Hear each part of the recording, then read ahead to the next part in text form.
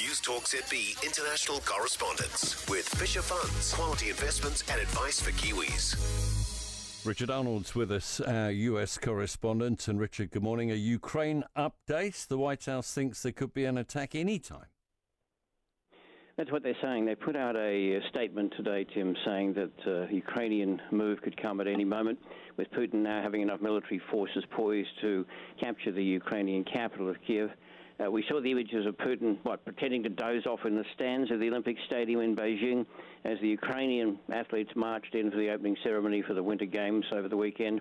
In 2008, during the Summer Olympics in Beijing, Russian troops invaded neighbouring Georgia, and Putin declared from the Chinese capital that war had begun. In 2014, Russian troops moved into Crimea just days after Putin returned from the Winter Olympics in Sochi.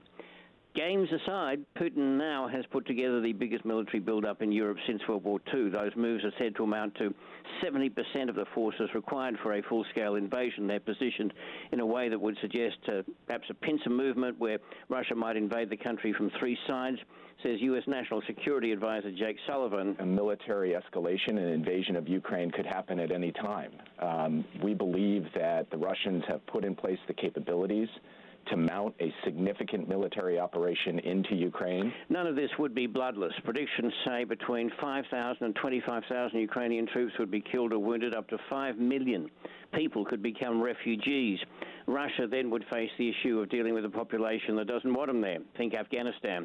Putin seems to have found an ally in China's leader Xi Jinping, who in a joint statement issued this weekend said friendship between Russia and China, quote, has no limits.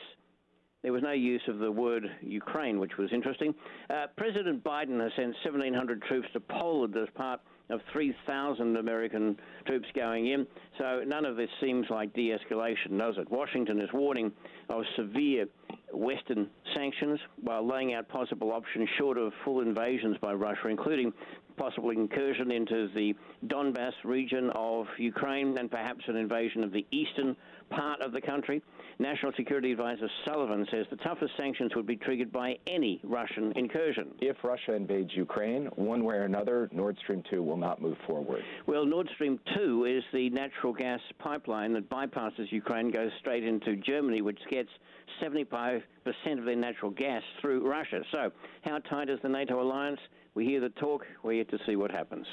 Now, the Capitol riots, Trump has again dug up the idea that Pence ought to have intervened, but Pence has refuted that. Yeah, it's taken a year, but the former Vice President Pence finally has split with ex-President Trump to a degree. He says Trump was wrong in claiming that he, Pence, could have overturned the results of the 2020 elections. Says Pence now, President Trump is wrong. I had no right to overturn the election. Well, we don't hear much of that talk from Republicans these years. Trump has lashed back, as he does, saying his one-time deputy acted as a conveyor belt to get Joe Biden elected. Trump asserts that the U.S. has gone, quote-unquote, through hell because of Pence. He claims, without any evidence at all, Trump, that the last election was full of vote fraud. No one else found that. Meantime, the Republican Party is further tightening its ties to Trump. They voted to punish Republicans Liz Cheney and Adam Kinzinger, the only two Republican members of the Congress who participated in the January 6th investigations. And so they are now being further sidelined as a result of this. And so the Republican Party yet to sort out its Trump connections. Thanks again, Richard Arnold, our correspondent in the United States. Murray Olds is with us from Sydney before 7 on the programme this morning. And we'll also catch up with Met Service and see what the weather holds. It looks like a genuine tale of two islands. With the great humidity we've had over the North Island last couple of days now turning into precipitation, but it looked clear and dry over the south. We'll catch up with Met Service before 7 o'clock. One other piece of information, re the Russia-Ukraine situation, some new satellite imagery's come out, apparently showing that Russia is now at several locations in Belarus. This is a neighbouring territory to Ukraine. They reckon to be about 20 kilometres from the border with Ukraine, and various bits and pieces, camps being established close to the border.